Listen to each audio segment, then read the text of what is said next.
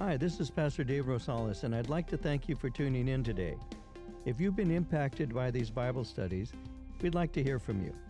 Whether you're listening through iTunes, Google Play, or any other platform, tap on the stars and leave us a review. Support for this podcast comes from your generous gifts and donations. If you'd like to support this ministry, would you consider partnering with us? Visit our website at calvaryccv.org and click on Give. You can leave us a one-time gift or set up a recurring general donation. Thank you for your support. And now let's begin today's message.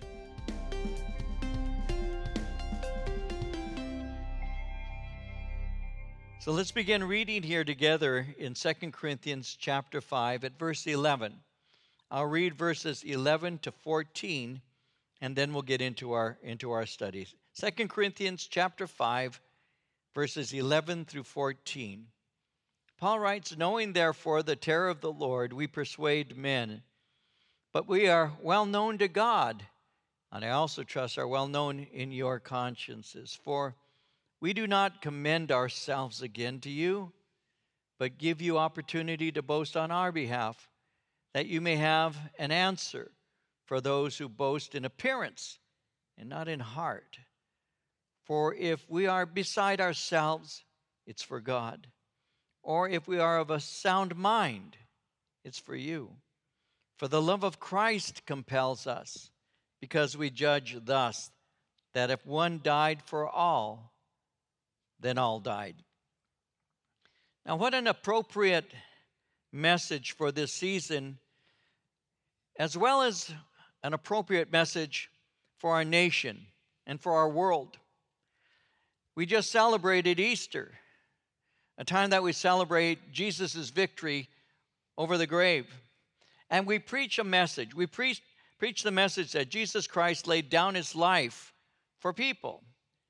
We share how sin entered into the world through one man. Sin entered into the world through Adam. When you look in the book of Romans in chapter 5, verse 12, Paul said it like this. Paul said, "Therefore, just as sin entered the world through one man, and death through sin, in this way death came to all men because all sinned." So Paul, as he was quoting that, actually has taken the Genesis account of the fall of man literally. He didn't say sin originated with man.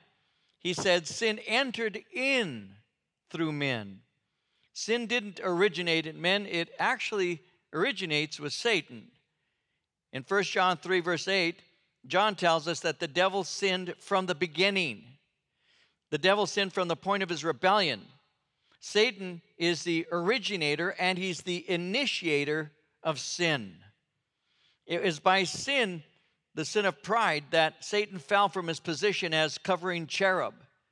And as you read your Bible, you see that after he fell, he influenced other angels, and these other angels also rebelled against God. When you look in Revelation 12, verse 9, John wrote, "The great dragon was cast out," the great dragon being Satan. That great dragon was cast out, that serpent of old called the devil and Satan, who deceives the whole world. He was cast to the earth, and his angels were cast out with him.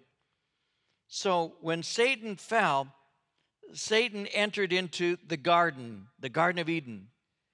Even as he had fallen by pride, he tempted Eve through pride to disobey God.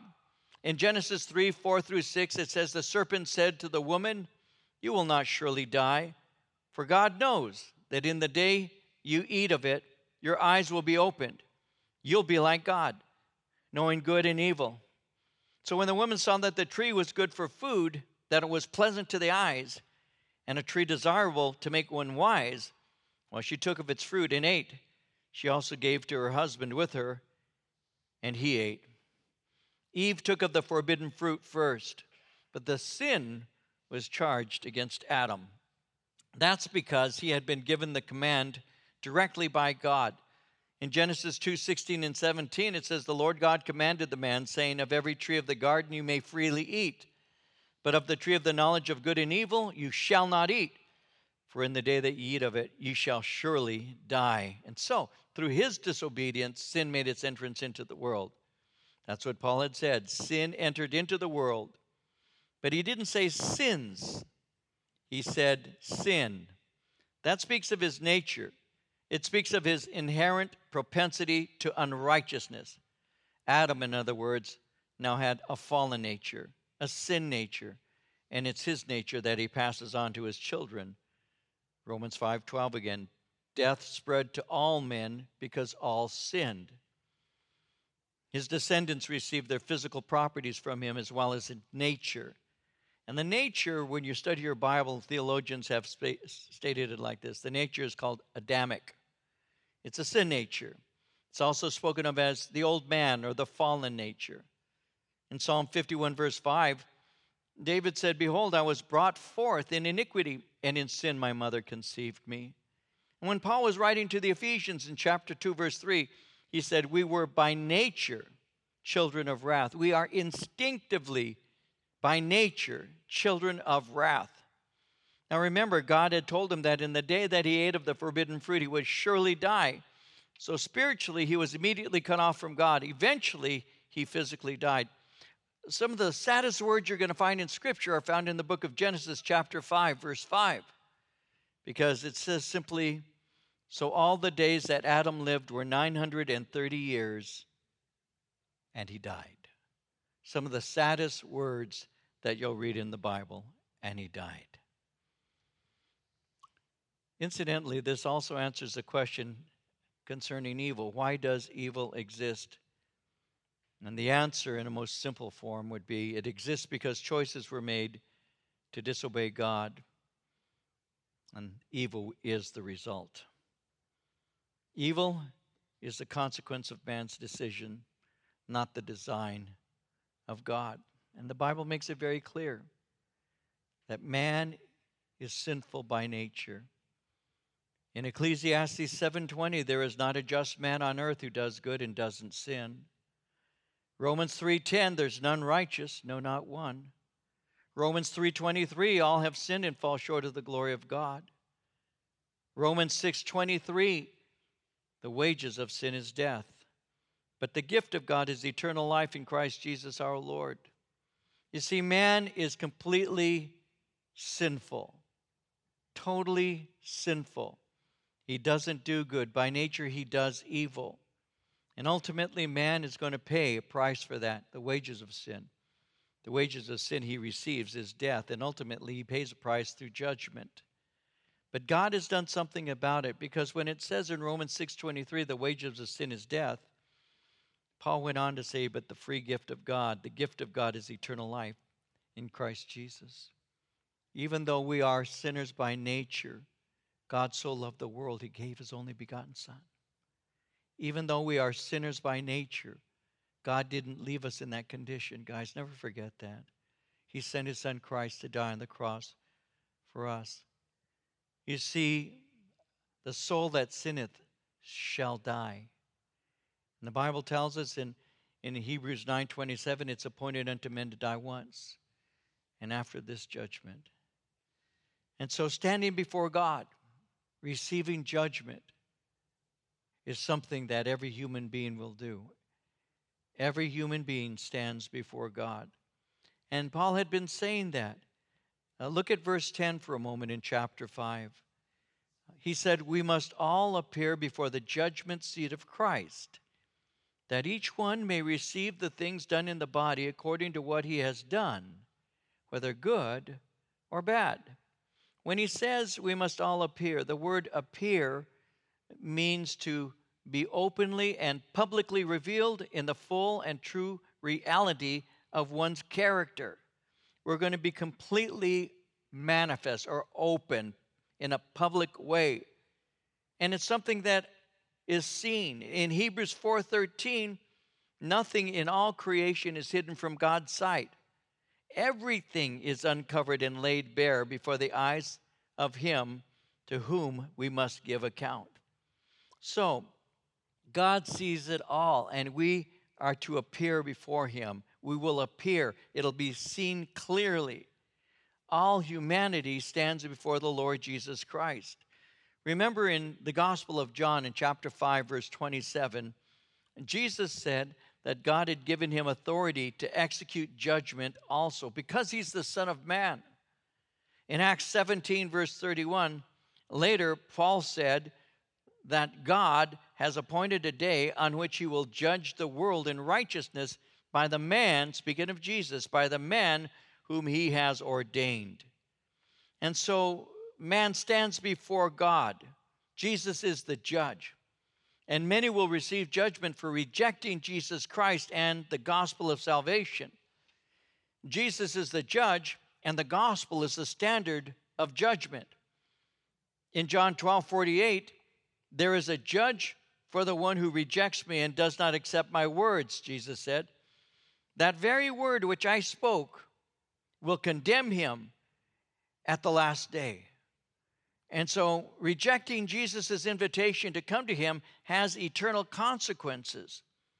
There are people who have rejected him. There are people right now, perhaps, who are even watching online. And you've heard the message. You have friends who have invited you. They have shared and said, you ought to come online, go to church with us, and you're doing it right now. I keep receiving reports that that's taking place, and for that I'm very grateful. You wouldn't go to a church service normally, but here you are with us, listening to the word. But you haven't given your heart to Christ yet. You haven't said, God, be merciful to me. I'm a sinner. I deserve judgment. There are many people who will listen but don't respond. But today's your opportunity. Today is your opportunity to open your heart to Christ and say, God, be merciful to me. I'm a sinner. Because he's giving you an invitation. He's speaking his word to you through the word of God, the Bible. And if you accept, you can be born again. But if you reject, there are consequences that are eternal. Now, those of us who have been saved, we've been saved by the grace of God through faith. But being saved by grace doesn't remove the responsibility of living right before God. If we are saved, the way that we live reveals a new nature, because it's referred to in Scripture as a new life. And we live a life that produces what are called good works. We don't do the good works to be saved. We do good works because we are saved. And James chapter 2, verse 26 says it like this: for as the body without the spirit is dead, so faith without works is dead also. So when we got saved, our life was changed, and we began to do works that God rewards. You see, for believers, appearing before the judgment seat is to receive a reward, not judgment. For us as believers, the blood of Jesus Christ, God's Son, has cleansed us of all of our sins, and judgment is dealt with. In Romans 5:9, we have been justified by his blood. And Paul says, how much more shall we be saved from God's wrath through him? In 1 John 1:9, if we confess our sin, he is faithful and just to forgive us our sins and to cleanse us from all unrighteousness. And so we believers will stand before the Lord. And Paul had just spoken of that in verse 10. But we are not standing before him to receive judgment. We receive eternal reward. This seat that he's speaking about is called the Bema seat. It was a place of rewards. It's a place where every work comes into judgment for a reward. Paul speaks of it in 1 Corinthians 3, verses 11 through 15, when he says, no one can lay any foundation other than the one already laid, which is Jesus Christ. If any man builds on this foundation using gold, silver, costly stones, wood, hay, or straw, his work will be shown for what it is, because the day will bring it to light. It will be revealed with fire, and the fire will test the quality of each man's work. If what he has built survives, he will receive his reward. If it's burned up, he will suffer loss. He himself will be saved, but only as one escaping through the flames. Every time I read that scripture, I remember cartoons that I used to watch as a kid. I always remember Wile E. Coyote. I don't know how many of you guys remember Wile E. Coyote. He was always going after the Roadrunner. And you'd see him sometimes, I forget what it was, Ajax or something, bombs, I forget what it is, but he was always trying to blow up the Roadrunner, and then it would explode, and you'd see him just standing there smoking. And that's how some people are going to enter into the kingdom of God. They're going to be smoking. They may be able to go in, but they're going to be smoking because their lives have not really produced the kind of fruit that God would have intended for them. And God does intend to give us reward. In Ephesians chapter 6, verse 8, Paul said it like this. He said, you know that the Lord will reward everyone for whatever good he does. So you're going to receive a reward. And I pray that each one of us receive a reward that is great because the works that we did for him were great. You see, the Christian loves God, and the Christian loves other people. And the Christian lives a life of good works, not to be saved, because they are saved. Remember that love for God and others always provokes us to do good. In Titus 2:14, Paul said, Jesus gave himself for us, that he might redeem us from every lawless deed and purify for himself his own special people, listen, zealous for good works. And it is these good works that result in receiving reward from God. Believers receive rewards, but unbelievers eternal judgment.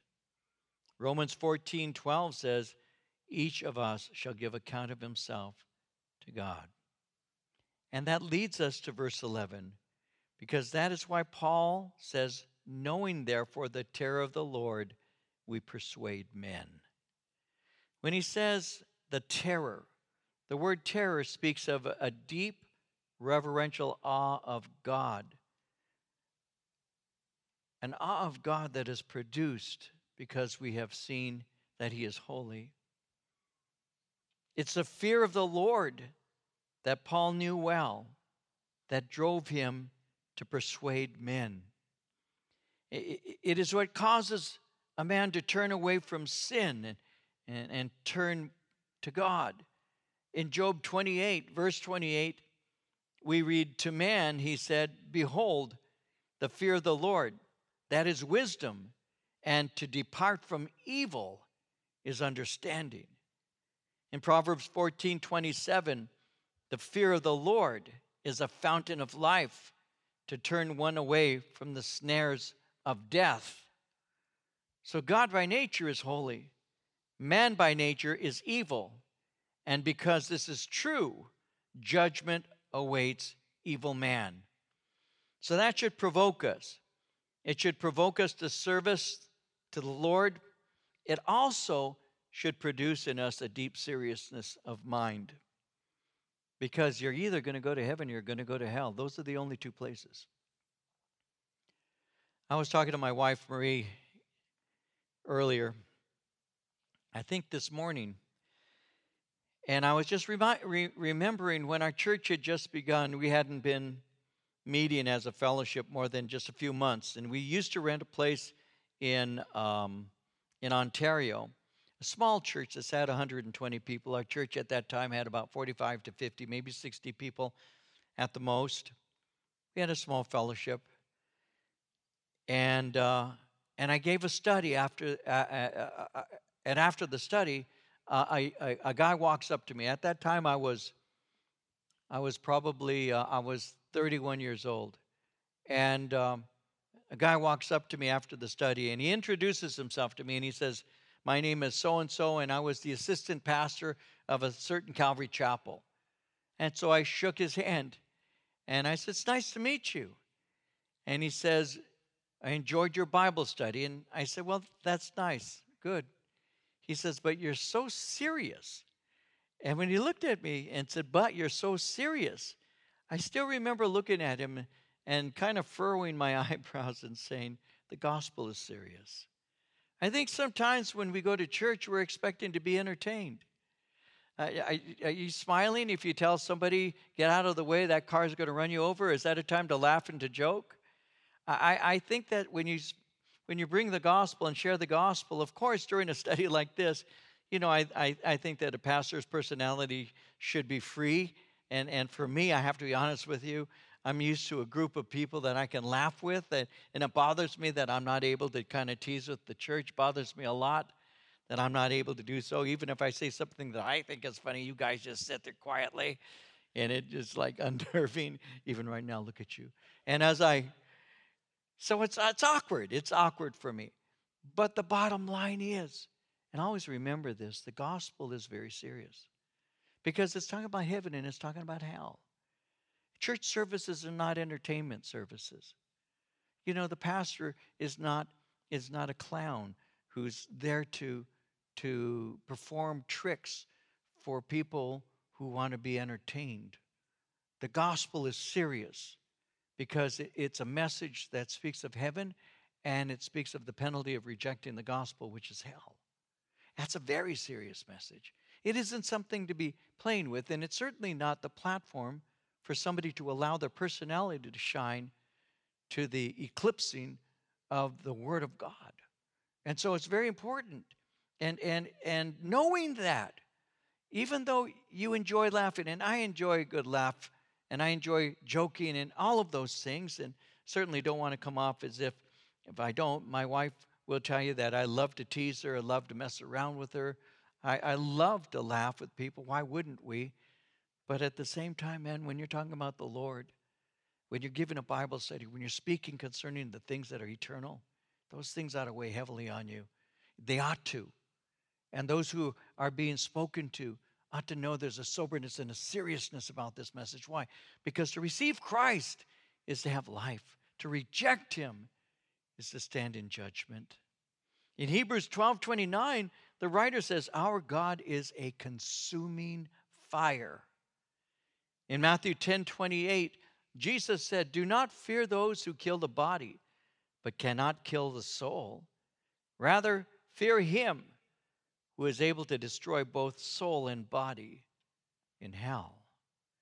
In Hebrews 10:31, it is a fearful thing to fall into the hands of the living God. I had a guy I knew, he was married to a friend of my wife, Marie's. And his wife used to come here when our church was a year old or less. She would come to our church, and she started bringing her husband, whom Marie knew. And one day after church, he wasn't a believer, one day after a church service, and he would come off and on. One day after the church service, he walked up to me, and we're talking, and I had gotten to know him by name. And he looks at me, and I'll never forget this, as he, with a straight face, said this to me. He said, yeah, I'm going to go to hell.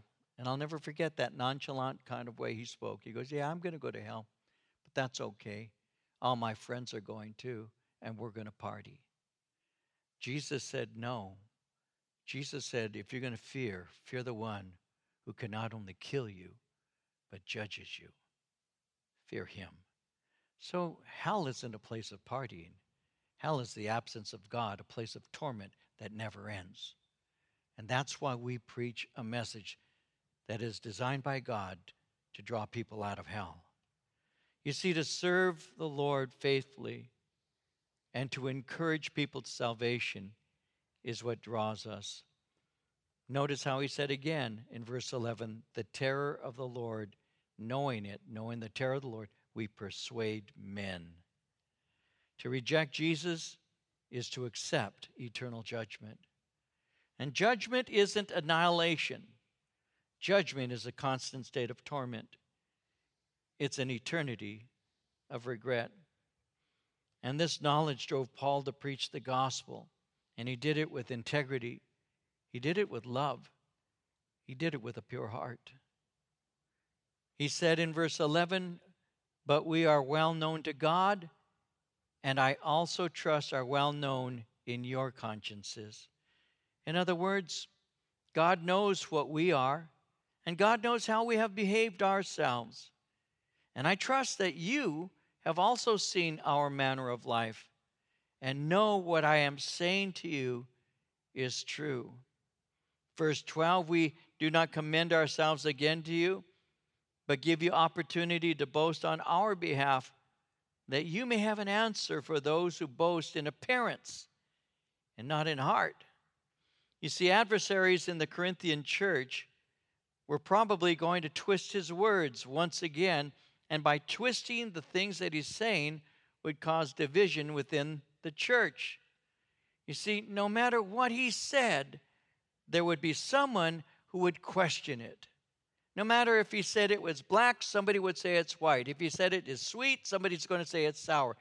If he says that I do this because I love you, they will say, no, he does this because he wants to dominate you. That's what's taking place. And there were people who were undermining. They would take his words, twist them, and then use them to cause division. In the Old Testament book of Proverbs, in chapter 26, verse 20, the writer said, without wood, a fire goes out. Without gossip, a quarrel dies down. They would stoke the fire. They would increase the gossip. But he was saying, no, I'm not doing anything. And thus, you know my heart, you know my conscience. And he's really asking them to be aware of this and to support him. He says in verse 12, this is your opportunity to defend me to them, so I don't have to defend myself. You might want to mark that. It's really, it can be uncomfortable for ministers, and I can speak on a personal level about this, to have to defend myself.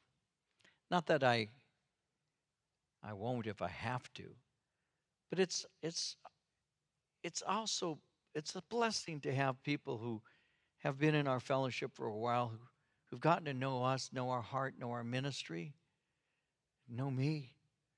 So when someone says, well, he this or he that, they can immediately say, that's not him.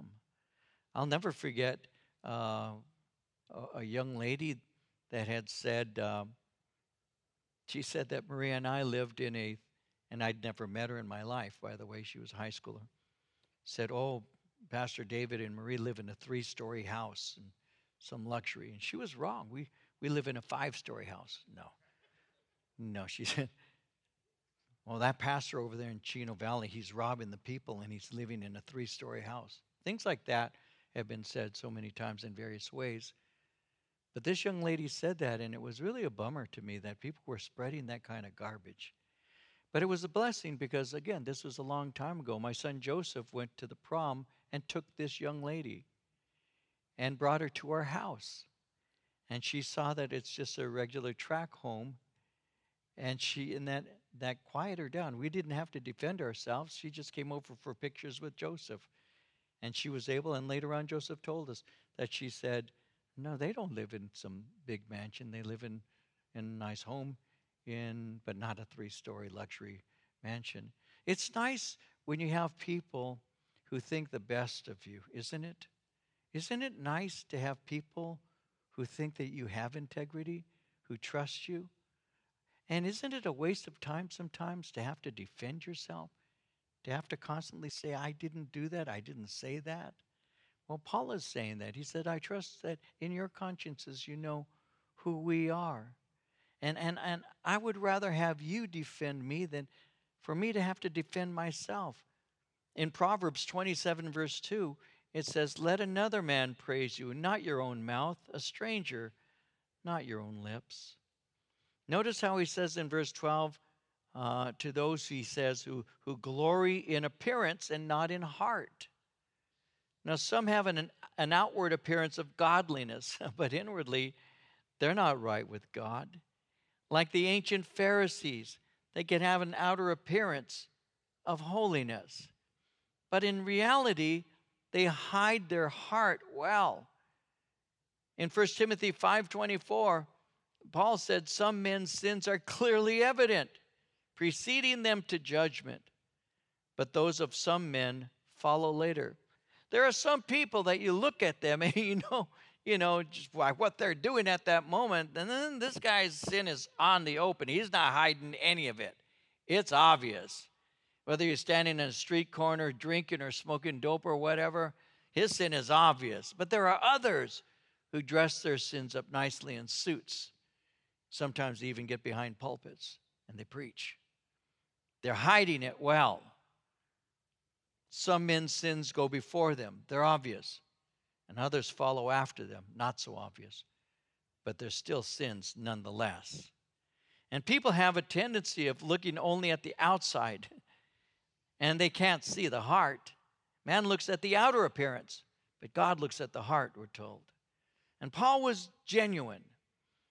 And what you saw in him was the grace of life. In verse 13, he says, if we are beside ourselves, it's for God.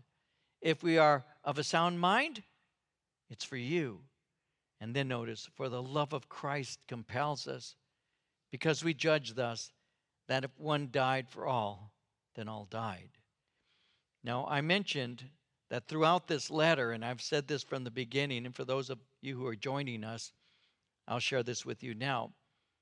Paul had been dealing in 2 Corinthians with a number of accusations that had been lodged against him by false teachers who are infiltrating the church and lodging accusations, charges.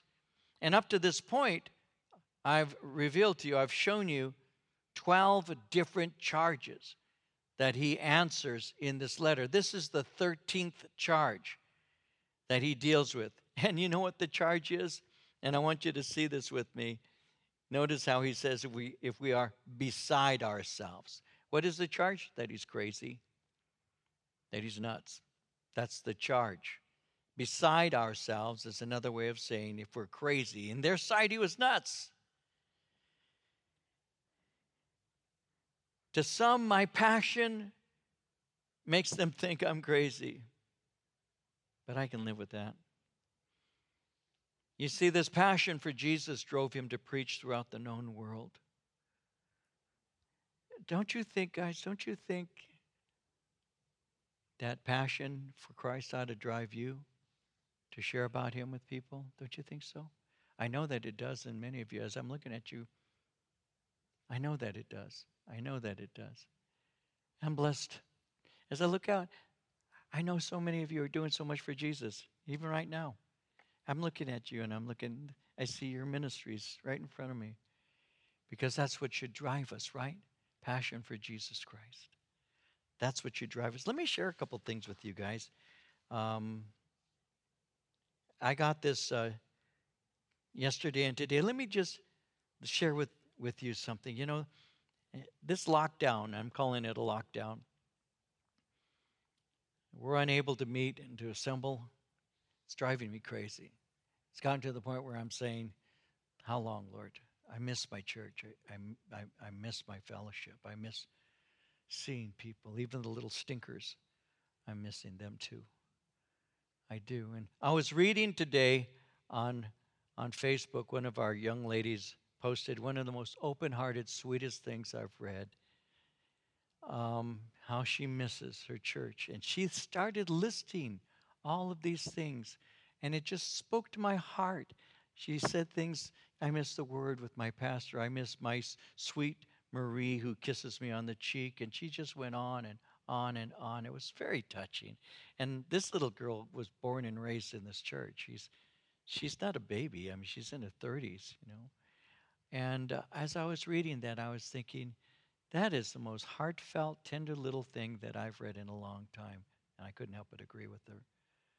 I miss getting together with our church. I miss laughing with our fellowship. I miss the opportunities of gathering. And I'm at that point where I'm asking the Lord, what is it that we should be doing? Because our governor, and I'm going to say it, somebody's going to get mad. God bless you. We'll see you later. Someone's going to get mad about it. But the bottom line is our governor, we need to pray for him because he doesn't have a love in his heart for Jesus Christ. So he doesn't have a value for what you and I value. Fellowship in the Word of God and the Spirit of God and worship of God. That's not his heart. So we're a non-essential. Churches gathering together, non-essential. It's okay for you to go to Costco and be bumping into people in Costco, standing in line to get something in a supermarket. That's okay. But it's not okay. It's not okay for you to come and fellowship in church. Here in California, it really looks, and I speak on with a certain amount of authority based on some information that I received that I, out of respect for the one I asked, I don't want to give their name, but it really looks as if we're in a position now that we can very soon begin to meet again, and I'm praying that we will. But we need to pray for our governor and those in charge, because sometimes when you start having power, you start exercising in a way that doesn't take into consideration the things that need to be taken into consideration in the church. For many people, well, that's a non-essential gathering. It's more important to be able to go to a movie theater, a drive-in, but you can't go to drive-in church. See, it doesn't make any sense. With that said, in spite of those kinds of restrictions, we're still reaching people. We are reaching, and maybe more now, but as of yesterday, we are reaching 65 countries, including Qatar. Mexico is our #1 foreign country viewer. We're using various media platforms. This week, just this week, we had 17,000 viewers on YouTube alone. We just went on Spotify. We have, in the last 7 days on YouTube, it appears this is YouTube, 266 new subscribers. We have various states like Indiana and Kansas, Texas, Arizona, Colorado, Florida, Nevada, New York, and others that are listening. Since we started using YouTube as one of our main streaming platforms on April 5th, we have had 26,465 views. Since 2010, when our channel started, we have had 1,378,000 views. 522,789 of which came in the last year. The Lord is doing some things, guys, right now. We're reaching people that we wouldn't have reached. I got an email from somebody from the Philippines just yesterday who said, I listened to you in the Philippines. You know, the fact that we are also reaching into the United Arab Emirates, you know, in countries that are closed to the gospel. Once again, the Word of God is not chained. We're reaching people right now in spite of the enemy wanting to undermine the gospel. He tried to close down Easter. They tried that 2,000 years ago. They put a rock across a tomb and put a seal and put some guards. And they couldn't keep Jesus in there, and they still can't. The Lord is still moving. We're still getting people who are writing saying, I gave my heart to Jesus Christ. I want to be followed up.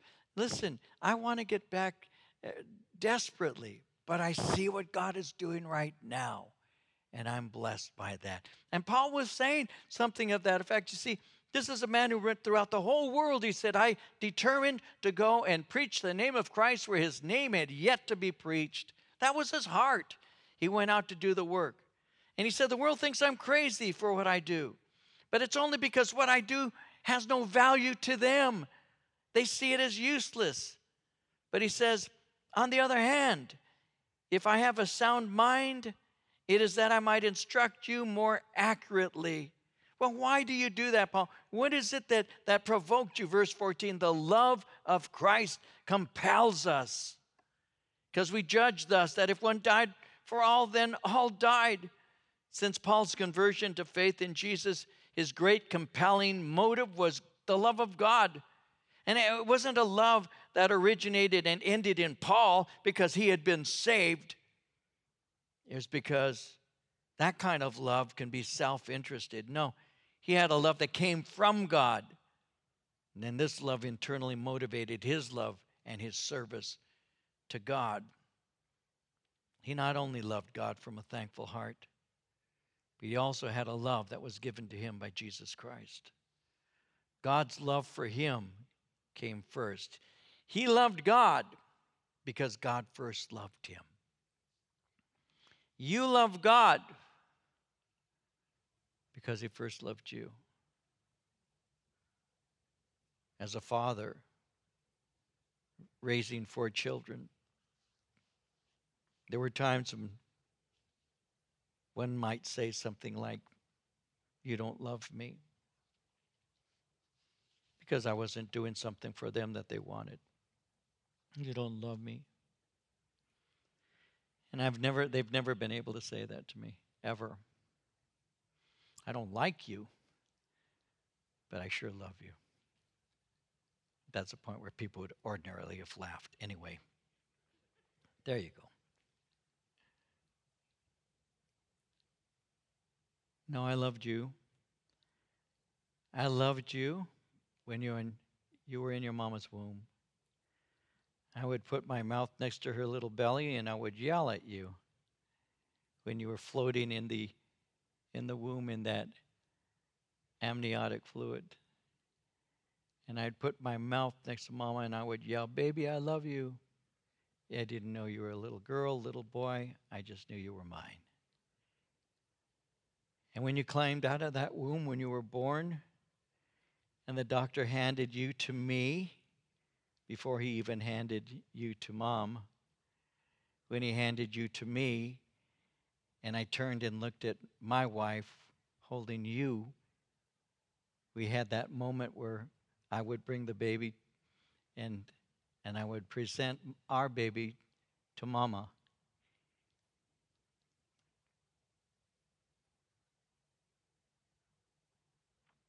I shouldn't tell you these things. My heart starts going back to that moment. And I gave you to Mama. And Mama held you. And together we held you. And we loved you long before you even knew that you had a mama or a daddy. Long before. I loved you first. And then you loved me. And God loved me first. And then I loved him. That's how it works. We love him because he first loved us.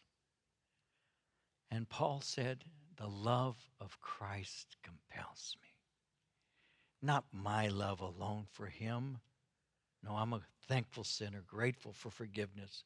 No, I love him because he first loved me.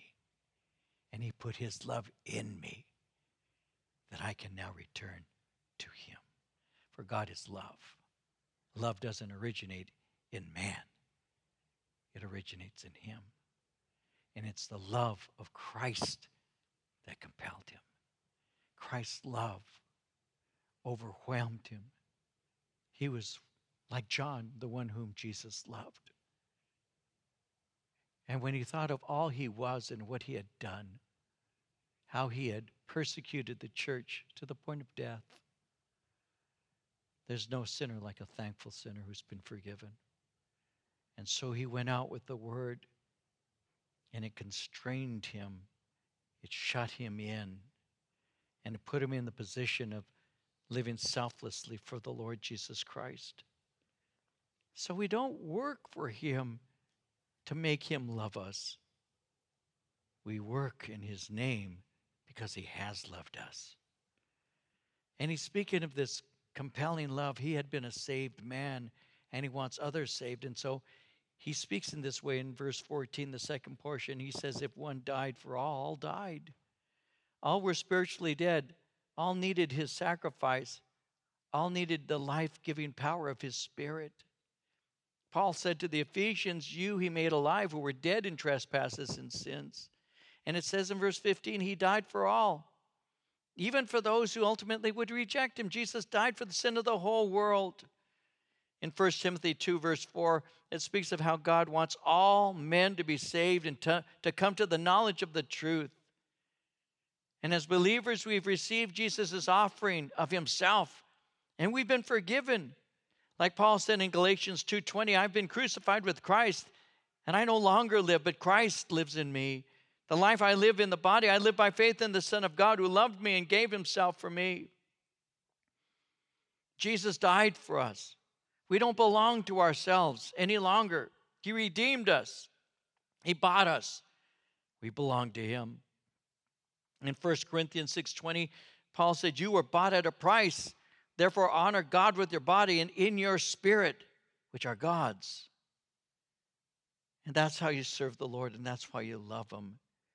We don't live for ourselves, as he says in verse 15, but we live for him who died for us, and he rose again. Therefore, verse 16, from now on, we regard no one according to the flesh, even though we have known Christ according to the flesh, yet now we know him no longer. We don't know him that way any longer. Now, when he speaks concerning these things, the world uses outward appearance to make judgment, but that's not so for believers. We do not judge purely on outside standards. He's saying, I once judged Jesus by fleshly standards.